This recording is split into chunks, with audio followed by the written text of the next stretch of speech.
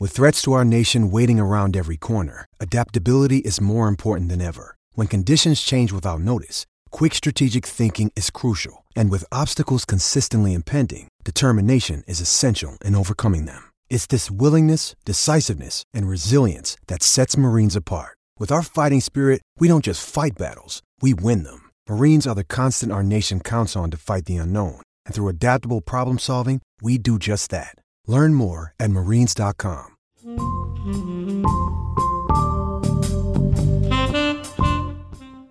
So you don't expect to hear Duke and Akron in the same sentence very often, but there you go. On the flip side, Duke only played 2 Quadrant 4 games the entire season. And that's usually where Coach K and Duke do a good job of scheduling, those higher end out of conference games where they know they're going to win, especially at home. Well, unless it's Stephen F. Austin. But that still helps you overall in your profile and certainly doesn't hurt you. So yeah, they had Brown, who they scheduled in Central Arkansas, which was scheduled for them in that preseason tournament. And that is how Duke ends up with a non-conference strength of schedule of 7. Don't play bad teams. Yes, it's really that simple sometimes, kids. That's how you do it. That's how you rig it. Whether it's the RPI or the net, don't play bad teams.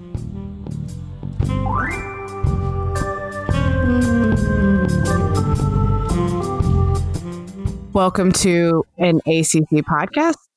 I'm Lauren Brownlow, and this is not really a bubblicious ACC tournament for most teams, but it is going to be for one in particular. And I felt like this conversation that I wanted to have with the Athletics' Patrick Stevens, who is one of my favorite bracketologists, really my only favorite bracketologist, if we're being honest, because he's the only person I will unironically call that. I wanted to get him on to talk about both NC State and then also sort of this overarching Big Ten discussion we've been having all year when it comes to net and things like that. And maybe what we see isn't matching up with what the numbers are showing us. So first of all, hi, Patrick. Hello. I'm doing my best to sound perky early in the morning, which is not very easy for me.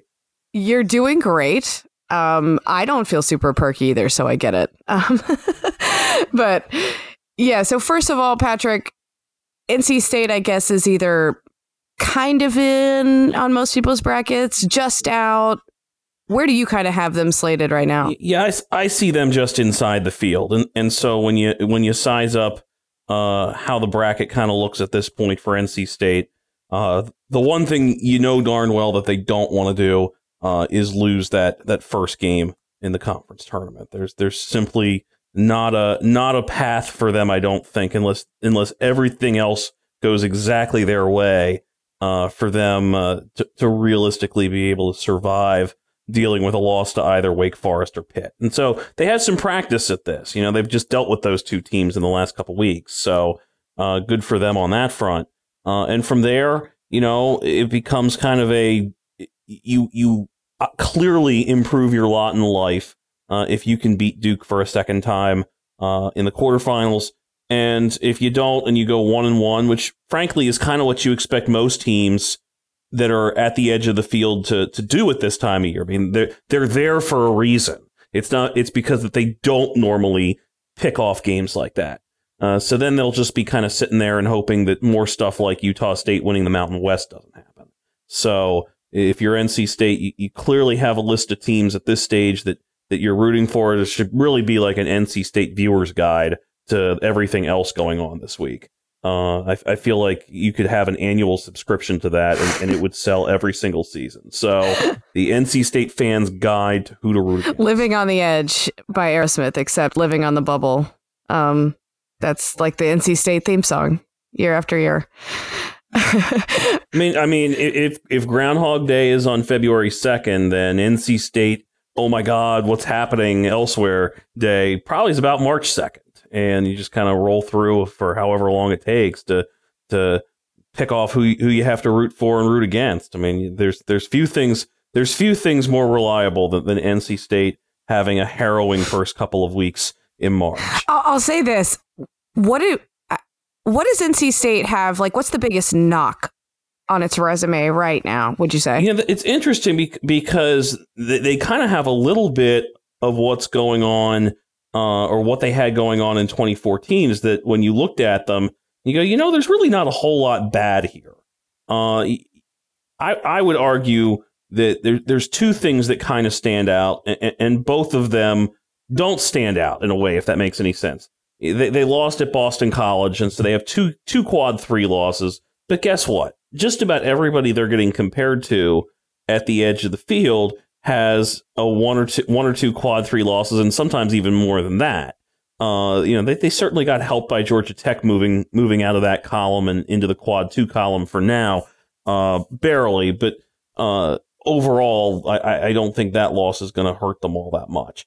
The other thing is that they don't have a ton of high-end wins, but none of the teams here have too many high-end wins, and they certainly don't have too many road high-end wins, but most of the teams they're getting compared to aren't going to have that. So if I'm NC State, the team I'm really rooting for this weekend is Virginia. Go ahead, Virginia, win as many games as you want.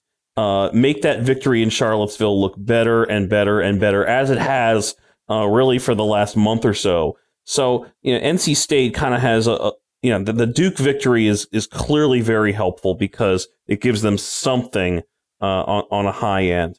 But Duke, Wisconsin, Virginia, those three are pretty solid victories. And if I'm NC State, I tend to think, barring chaos elsewhere, their task is just don't mess up. Don't mess up. And I know that's not always the easiest thing. But don't mess up. I feel so validated that you agree with me on this, because for me, I know that they lost to Georgia Tech and Wake last year, but I really feel like at the end of the day, the committee wanted to send a message about their non-conference strength of schedule. That I think was a very large part of it. And I think with how much they've improved it this year, I think it's in the 80s last I checked. 84. Yeah. And I mean, to me, I think if it's even close with some of the other teams that are being talked about, I think they will want to send that message that, hey, good job. But I don't think there's a team that we're looking at the edge of the field that has one of those truly awful non-conference strength of schedules. The stat that I had, I loved it so much, and it got ruined last year, despite NC State, was that from 2007 until 2018, there had not been an at-large selection with a double-digit seed that had a non-conference strength of schedule of 300 or worse.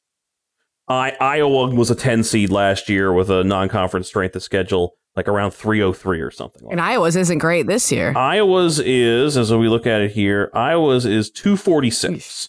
So it's not dreadful. It's not good, but it's not dreadful. The teams that are 250 or worse that we would be looking at as in the at-large field, and just humor me here because some of these teams darn well are going to be in the field. Gonzaga at 285. Wow. And then Penn State at 334, which I think is safely in the field, which is a good thing. Virginia was at 220 for what it's worth, which I was a little surprised to see. Notre Dame, which is not going to be an at-large pick in all likelihood, is 300 on the button. And then you get down to Oregon State at 325, which is not going to be an at-large pick, and Tulsa at 333. And just about everybody else here, Virginia Tech's 272. They're not. I mean, we're getting into teams that no under a different ranking system, they just don't have any shot. So I don't see that as being a variable that's going to come into play for really anybody this season. The committee has more often punished bad schedules than it has rewarded great schedules. And the truth is that on two fronts, I don't know if 80th is substantially different in their eyes than, say, 140th or something along those lines. So there's it's more of a how can we differentiate these teams in a glaring way, and so that's when you start getting into, well, this team is winless on the road, or this team has a terrible non-conference strength of schedule, or this team doesn't have any quadrant 1 wins. And you start slicing and dicing all that stuff up, and that's kind of how it looks. So, and that's when, kind of getting back to NC State and its profile, it's not particularly offensive. And you're sitting there and there's probably, you kind of wish if you're NC State that you had more than 4 victories over likely tournament teams. The Duke, Wisconsin, Virginia, and then Little Rock is actually, at this point, would be in the tournament field. They won the regular season in the Sun Belt. So, that's maybe a little bit of a shortcoming. And that maybe that if you don't want to talk about NC State anymore, that might seg you into the Big Ten stuff relative to some of these mid-pack Big Ten teams that have all these victories against likely tournament teams. Okay, and I guess that's the weird, I feel like, sort of self-perpetuating cycle. Like, how did we, I guess in this year of college basketball, you look around and you don't see a whole lot of differentiating between a lot of the teams in college basketball, at least in my opinion. And it feels like the ACC has slipped below this weird threshold of just below, I guess, like you said, likely tournament teams, but they don't have anybody bad enough to be the one that gets beat up on. Like, there is no Nebraska, there is no Northwestern to rack up all these victories against. In a weird way, I feel like that's ended up hurting the ACC instead of helping. I don't know. It's just in some ways. Like, I mean, if you're sitting here trying to optimize tournament bids, and the Big Ten this year and the Big East of 2011 are the 2 examples I think that are as good as any, because they show 2 different paths to doing it. It is have as stark a differentiation as possible between the top X and the bottom Y, basically. So if you look at the Big Ten this year, Northwestern and Nebraska, you take their 2 games out against each other, and they went 3-33 against the rest of the conference. Although an interesting little stat, nobody got an advantage of playing either of those teams 4 times or the disadvantage of only playing them twice. The league actually rigged it so that everybody got to play Northwestern and Nebraska combined 3 times. But aside from that, that means only 3 teams in the top 12 frittered away a game that was an obvious, put that in the bank. Nebraska picked off a couple teams early. I believe it was Iowa and Purdue, and then Northwestern got Penn State the other day. So that's one way to do it. The other way to do it is similar size league, not quite as or a little bit bigger, I should say. The Big East of 2011 had a very, very clear-cut top 11, and that group spent almost the entire season beating up on Seton Hall, Rutgers, Providence, South Florida, and DePaul. And I can't remember the number off the top of my head for what those 5 teams managed, but I feel like they picked off the top 11 like a combined 6 times or 7 times or something like that. It wasn't a lot. And the other thing that the Big East back then did was they basically, instead of having some sort of equitable schedule rotation, they intentionally scheduled as much as possible so that back then, say, Syracuse and Pitt were playing each other as much as possible. You'd have Louisville and Notre Dame set up to play twice a year, and they would rig the schedule so that the television inventory looked better, which meant that on the downside of things, you had a whole lot of South Florida and DePaul. You had a whole lot of Providence and Rutgers. And so, those would be the home and homes that those teams would get. So the ACC hasn't done that, and there might be some wisdom actually in trying to rig that. Although with a 20-game schedule, it's a little bit harder to separate that stuff out. That was an 18-game league schedule with 16 teams, so you had only so many of those home and homes that you could have to begin with, and so you could basically rig it a lot easier than when you have the ACC's current setup, where you're playing 6 of the other 14 teams twice in a given season. I guess I'm sort of confused as to what did the Big Ten do you think in the non-con to set itself apart enough to where we're here right now, where they have so many teams in that quad 1, high quad 2 area in net, whereas the ACC is sort of struggling to make sure it keeps everybody in the quad 2.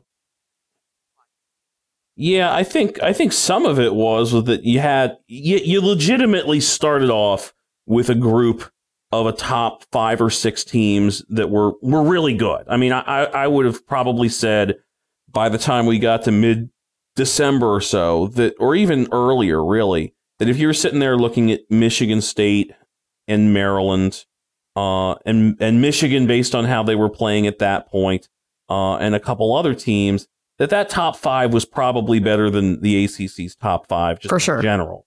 But then you start then you start getting into, well, look at this. Rutgers is actually good in beating good teams, and Penn State. Some of it came down to the teams that you normally don't expect to be good in the Big Ten were pretty good this year, and they just piled up more wins early, and then, excuse me, and then it became kind of this home court deal where all these teams that had good non-conference schedules started beating each other up at home game after game after game for the first few weeks of league season, and it just kind of cycled through.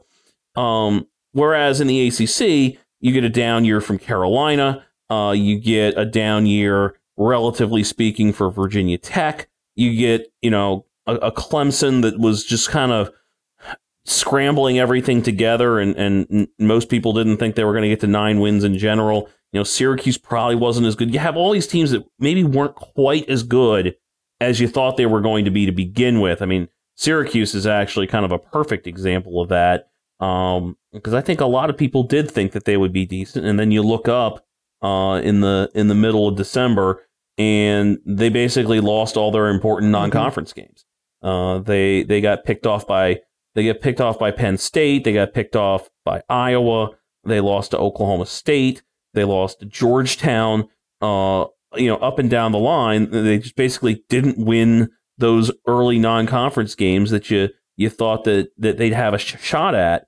Kind of looking at Notre Dame, it's not that dissimilar there. That's a team that lost to Indiana. They did beat UCLA, but nobody thought that was going to be worth anything remotely decent. They lost to Maryland. And so you miss out on those opportunities to collect actual good victories. It really is, in some ways, the whole net thing really isn't that much different from the RPI. Think back to that Missouri Valley year in 2006 when like 6 or 7 Missouri Valley teams went out and got huge non-conference victories. And then they played each other round robin, and it just sort of was this cycle that perpetuated itself. And in fact, that's actually the year that produced the best ranked RPI team that got left out of the tournament, Missouri State at number 20. And it was still a year where the Valley got four teams into the field, largely because of that cycle effect. So there just weren't as many high-end victories that were getting cycled in the ACC, whereas the Big Ten did pick up a bunch more early and was able to benefit from that. And you can't really point to the whole 20-game league schedule thing because both of those conferences are Yeah, so really my theory that it took the ACC teams probably a little too long to round into form is probably right. There's probably some truth to that. I think too that some of them didn't really. Some of them basically exceeded the form that you might have guessed they were going to get. When you compare, say, Purdue, which is the 10th best Big Ten team standings wise, anyway, probably the 11th best when it comes to sizing up. Who would be in the field and who wouldn't be. And let's compare it to the 10th best team in the ACC, which might be, I don't know, is that Clemson at this point? If we throw Georgia Tech into this mix too, I mean, you just have these teams that either didn't do enough or realistically probably just weren't going to be quite that good to begin with this season. I kind of look at some of those teams that we're talking about. How good was Pitt going to be? Expected Pitt to be maybe a little better than what they turned out to be. But how good were they going to be? How good was Boston College going to be, especially after Tabs was done? How good was Virginia Tech going to be, given the massive makeover that they had? How good was Clemson going to be with that roster that was really so dicey looking? Even after they got back from the university games and they got some injuries, and do they get a transfer eligible and this, that, and the other? There were just so many teams that had questions, and it was and then you throw North Carolina into the mix, and that's a variable that can't be understated either. If we're talking about normal North Carolina here, and you're talking about a top 4 of Duke, Louisville, Florida State, North Carolina, maybe Virginia, that top 5, I guess I should say. Sorry, Virginia fans, I don't want to insult you here. Your team has done fine work this season. Even if given the defense offense gap, there's a little bit of a unicorn there. Anyway, those 5, and you're sitting there talking, well, that's the top third of the ACC. That looks pretty good. And then you've got NC State as a borderline team, and then maybe one of those teams like a Syracuse or somebody rises a little bit, just kind of on a across the board type effect. Granted, Syracuse isn't a good choice because they didn't do anything in non-conference play, but maybe somebody else has a better look, maybe a Notre Dame, for example. But at the end of the day, that I think is certainly a factor, but not the factor. I tend to think that some of these teams just kind of had more limited ceilings than they might have in a normal I think year. that's probably right. And I think, Coach K touched on this the other day. I think that the 20-game schedule means an adjustment in scheduling. And a lot of teams adjusted down too much and probably assumed the ACC would help them more than it actually did. There's probably some truth to that. And I think another thing, too, that the league would be wise to look at, and I'm sure the coaches would love to see this happen, is to not play a conference game the first game out of the season. Thank you. I mean, when like Pitt beat Florida State on the first day or two of the season. I mean, was there any other point that you would have realistically anticipated that happening? No. When these teams were playing. Okay, so when you look at was it Georgia Tech NC State was the first day of the season, and no Markel Johnson, no DJ Funderburk. Yeah. Plus, and you allude to this here, you start getting these funky 1-game suspensions that come off of stuff over summers and things, or either the kid plays in some sort of event and has to sit out a game. Or, he cut class 3 times and a coach decides I can't let you play in the opener or something like that. They really need to get that out of there. And I think, it's funny. People, I'm up here dealing with Maryland a lot and nobody wants to hear me talk about how great the ACC is. So now I'm just going to go ahead and say something about how the Big Ten got something right. Playing those 2 games basically right after the ACC Big Ten Challenge. And so what they've done the last couple of years is play Challenge plus 2 conference games, and then you're off into Christmas and you come back around New Year's and play the next 18. That's really what the league needs to do, because I think that it does put some of its teams at a disadvantage that you're jumping into that quickly. I get that it was a marketing splash and all that, but if the coaches have a legitimate complaint that they want to grouse about here in the offseason, I think that is something that there's great value in. I've talked to plenty of coaches over the years, and I know that if I was trying to schedule, there's 3 spots on a schedule I would try to have my easiest games. One would be the opener. You got nerves, you got all these other weird things going on. Just make sure you get through it without any trouble. The second would be right after finals, and the third would be right after Christmas. Those are the 3 spots that I think you drop your what should be your easiest games, your roll the ball out games, and just hope that you can survive. And it'd be great if you play well, but just avoid things altogether. And so putting that kind of situation there with a conference game in the opener, I think is not a good thing. Okay, so I have to ask about Minnesota, because that's been the whipping boy of people that are looking at net, which I know is a sorting tool. And I try to emphasize this to people, but they've gone, I think, 3-9 in their last 12, and they've gone up in net. I know it's I know it's a sorting tool. I know it's efficiency based and scheduling based and everything, but it's like, what are we doing? There are a lot of close losses on there, and when you sort through, and there's a fair number. I'm looking at their profile right now.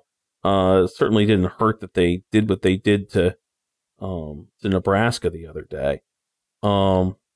The interesting thing about the net, as you well know, is that there isn't a formula that's public, and it very well may be it's because there's no formula. It could very well be that it is a metric that adapts based on data from multiple seasons. It is it's obviously a proprietary metric, and the NCAA isn't about to release it.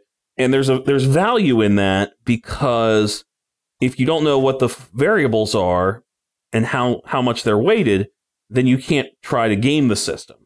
Whereas with the RPI, you could very easily game it. The thing I would point out about Minnesota is not only are they 47th in net, they're 31st in the KenPom rankings coming into yesterday. So they're 29th actually after they beat up on Nebraska yesterday by 30 some points. So this is, if you want to sit there and pick on the net for having Minnesota as a top 50 team, well, let me point out that Minnesota has moved up 7 spots in the last month on KenPom, despite going 3 and 6 in that. Yeah, and to be fair, it's not as if Minnesota's getting into the field at this point, so it's not, it's not like they're going to sneak in or something like that. But I understand why ACC fans look at it and get frustrated when it's like they don't win at Maryland in that close game in the heartbreaker, or they don't beat Maryland in that close game, and then it's like, well, that they missed an opportunity to get into the field, and it's like they're under 500. What are we talking about? The thing that I think the NCAA could alleviate some of the sniping on this is if there was an actual number beyond a ranking. So an actual fraction or whatever that said this is what the actual number is, not necessarily saying what goes into it. And obviously there's a lot of smart people that would then try to retrograde it a little bit and try to figure it out that way.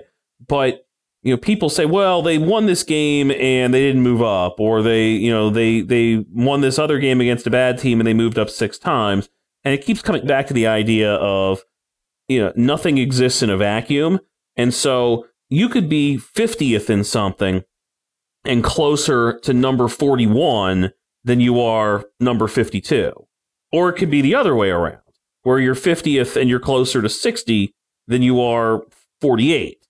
And so those gaps don't show up on these team sheets, and it's really hard to make much sense of things that way. And obviously, if there's one very clear theme to this metric, it's that winning at home doesn't really help you very much, and losing on the road probably isn't going to hurt you very much. But doing the other stuff, losing at home or winning on the road, are the things that are really strongly factored into this. Yeah, that makes sense. And NC State's probably done enough of the latter, I think, to help itself some too. With the road wins? Yeah.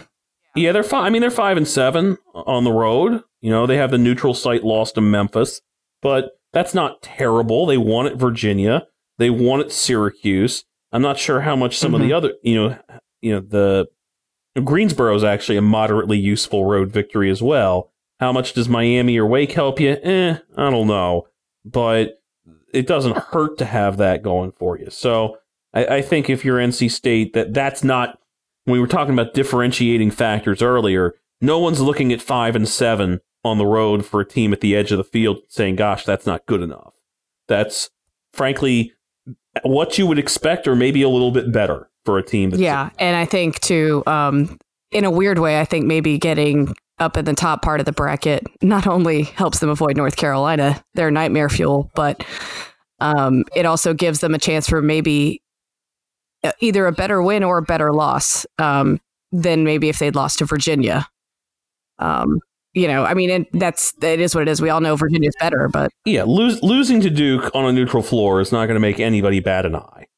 And relative to some of the games that are probably going to get lost by other teams this week that they're jockeying with for those last couple spots, it's going to be vastly superior than, let's say, who a Wichita State might lose to, or who a Mississippi State might lose to if it's not Kentucky, or something like that, or I guess Kentucky or an Auburn or whoever, but who a Stanford might lose to, or somebody along those lines. So yeah, I think if NC State wins its first game in the conference tournament against whichever of those two teams it is, I think they have much, much, much more to gain in a quarterfinal than they do what they have to lose. Okay, that sounds good. I'm going to get you out of here, but are you going to be at the ACC tournament at all? That is the plan. I plan to roll in for the first 3 days, so catch up with everybody. Oh, the best 3. Yeah, well, I get to see everybody except Georgia Tech. God bless them. I'll miss the Georgia Tech band, a staple of the first day of the ACC tournament. But at least Wake Forest will be there, so that's it's really a highlight. The Wake Forest fight song, gets the heart pumping a little bit. So it's a shame. It's a shame that it's not something that you can count on seeing later in the event a whole lot. But it's Greensboro. To me, and I'll just go off on this tangent too. Like it feels right to have the tournament back in Greensboro at least for a year here. I feel like it gets impugned by people, and I know folks in that part of the that neck of the woods get a bit defensive. I can tell you, as somebody from afar who's never lived in the state, that it's my second favorite site that they've rotated through over the last 10, 15 years or so, behind DC, because I'm selfish and like to be able to not have to travel. But beyond that, I think Greensboro, given the level of support that it has, how meaningful it is down there, and the fact that the arena is so good for basketball, it's a site that I very much look forward to going to whenever the. You hear that, Jim Boeheim? Just saying. All right. Well, that was the one last thing I wanted to get.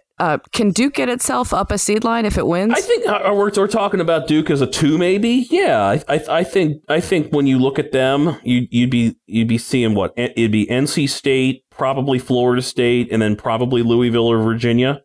Those would be 3 pretty good wins to get, especially the last 2, obviously. So yeah, I think that's possible. When you're kind of looking here at the top line or so, I mean, I think Kansas, Baylor, Gonzaga are probably relatively safe. Gonzaga may be a little bit vulnerable. I don't know if there's much of a difference right now between Dayton and San Diego State, and San Diego State's obviously done. And so you start thinking about who can get up to the 1 line. It's maybe Michigan State, maybe Florida State. But you start thinking about who can get up to the 2 line. There's a lot of teams in that group: Duke, Creighton, Oregon, maybe, Villanova, Seton Hall, Maryland if it somehow got hot here at the end. So yeah, I could see Duke playing its way up to a 2. I don't think they can get much further than that at this point. They're just, kind of doubling back to one of the themes of our conversation. There just weren't that many opportunities to get high-end wins in the ACC this year. It's kind of amazing to look at Duke's profile and see that they have 12 quadrant 3 victories this season, which is just an enormous number. And I'm rolling through the entire spreadsheet here, and I believe that makes Duke the team with the second most quadrant 3 victories in the country this year. The only team with second most quadrant 3 victories belong to Duke. Okay, that was unexpected, especially with their non-con. Like their non-con was strong. That's the first time. That's the first time I looked at it. Their quadrant 3 games, based on this, were their home games against Virginia Tech, North Carolina, Miami, Colorado State, Wake, Pitt, Georgia State, Winthrop, Wofford, and Boston College.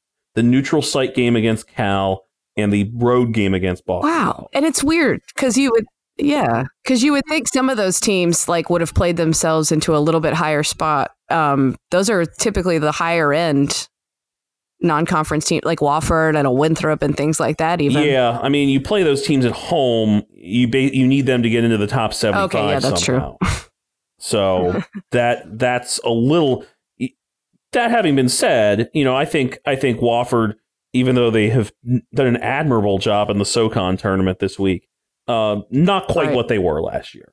Winthrop obviously had a fabulous season and won the Big South. Georgia State had graduated a fair bit, but that would have been a team that was further up the board. Stephen F. Austin is actually, since we're sitting here looking at Duke's profile, is about to move up to quadrant 2 status. I think if they win their 2 games in the Southland tournament, Duke's quadrant 3 loss disappears. So But yeah, the only team in the country with more Quadrant 3 victories than Duke is Akron. Wow, that's wild. So you don't expect to hear Duke and Akron in the same sentence very often, but there you go. On the flip side, Duke only played 2 Quadrant 4 games the entire Yeah, and that's usually where Coach K and Duke do a good job of scheduling, those higher end out of conference games where they know they're going to win, especially at home. Well, unless it's Stephen F. Austin. But, that still helps you overall in your profile and certainly doesn't hurt you. So, Yeah, they had Brown, who they scheduled in Central Arkansas, which was scheduled for them in that preseason tournament. And that is how Duke ends up with a non-conference strength of schedule of 7. Don't play bad teams. Yes, it's really that simple sometimes, kids. That's how you do it.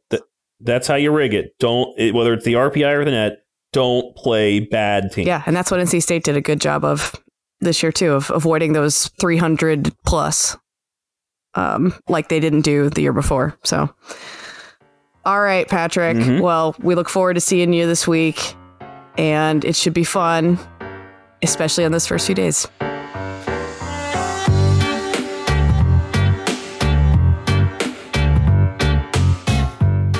Whose job do you think it is to go to the ACC tournament? Is it Mommy's? No. Caroline's. She'll be there too, yeah. And Virginia.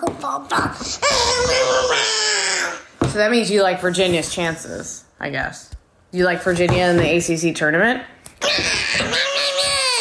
Okay, well, let me see. So, okay, some people think North Carolina could win 5 games in 5 days. What do you think of that? Yeah, me too. Me too. So I love it. You love it? I say yeah.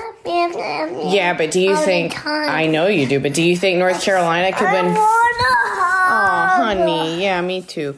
Do you want... Do you think... I'll give you a hug. Do you think North Carolina could win 5 games in 5 days? I want a hug. I'm giving you a hug. What do you think? And you get and What about... And you give me one more hug. One more hug? And then you hug me. Okay. What about Florida State? Do you think they could win it all? What do you think? They're the number 1 seed. They're the top seed. Caroline. You think Caroline's going to win the ACC tournament?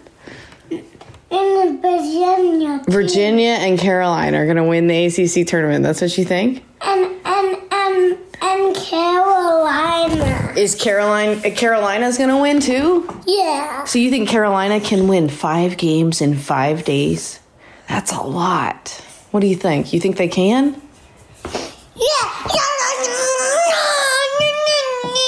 What about Duke? Duke's playing well. Do you think they could win it?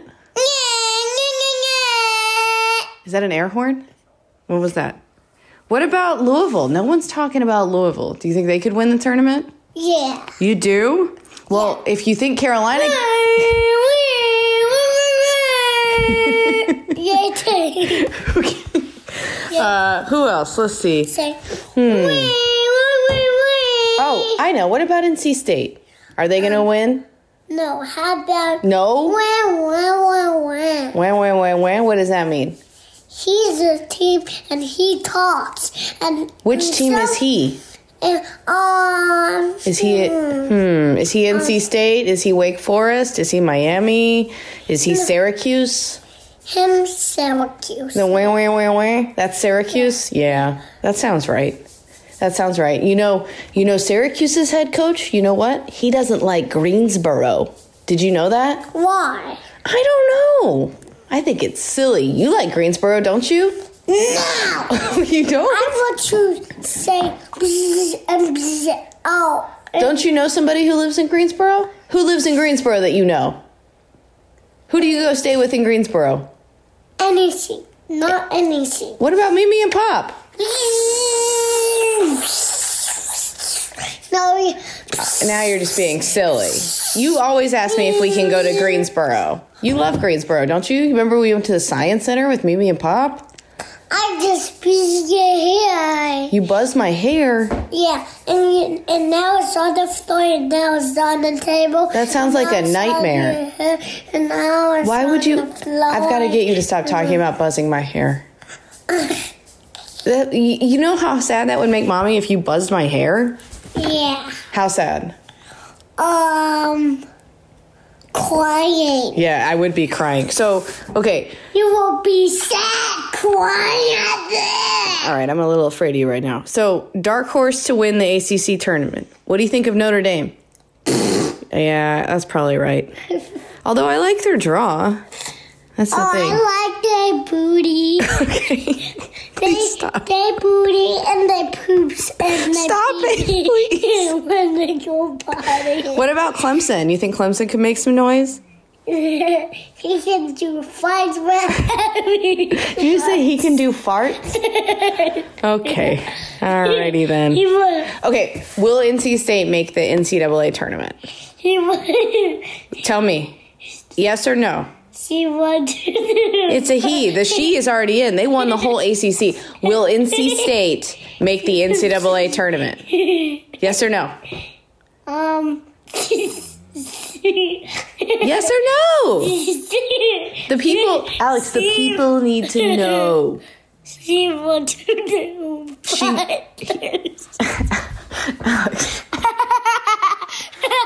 Alex, are you excited that Mommy's going to be gone for the next week during the ACC tournament? Yeah, and you're going to do fights. I'm going to do farts at the ACC tournament? Yeah. I sure hope not. That would be embarrassing if I farted at work.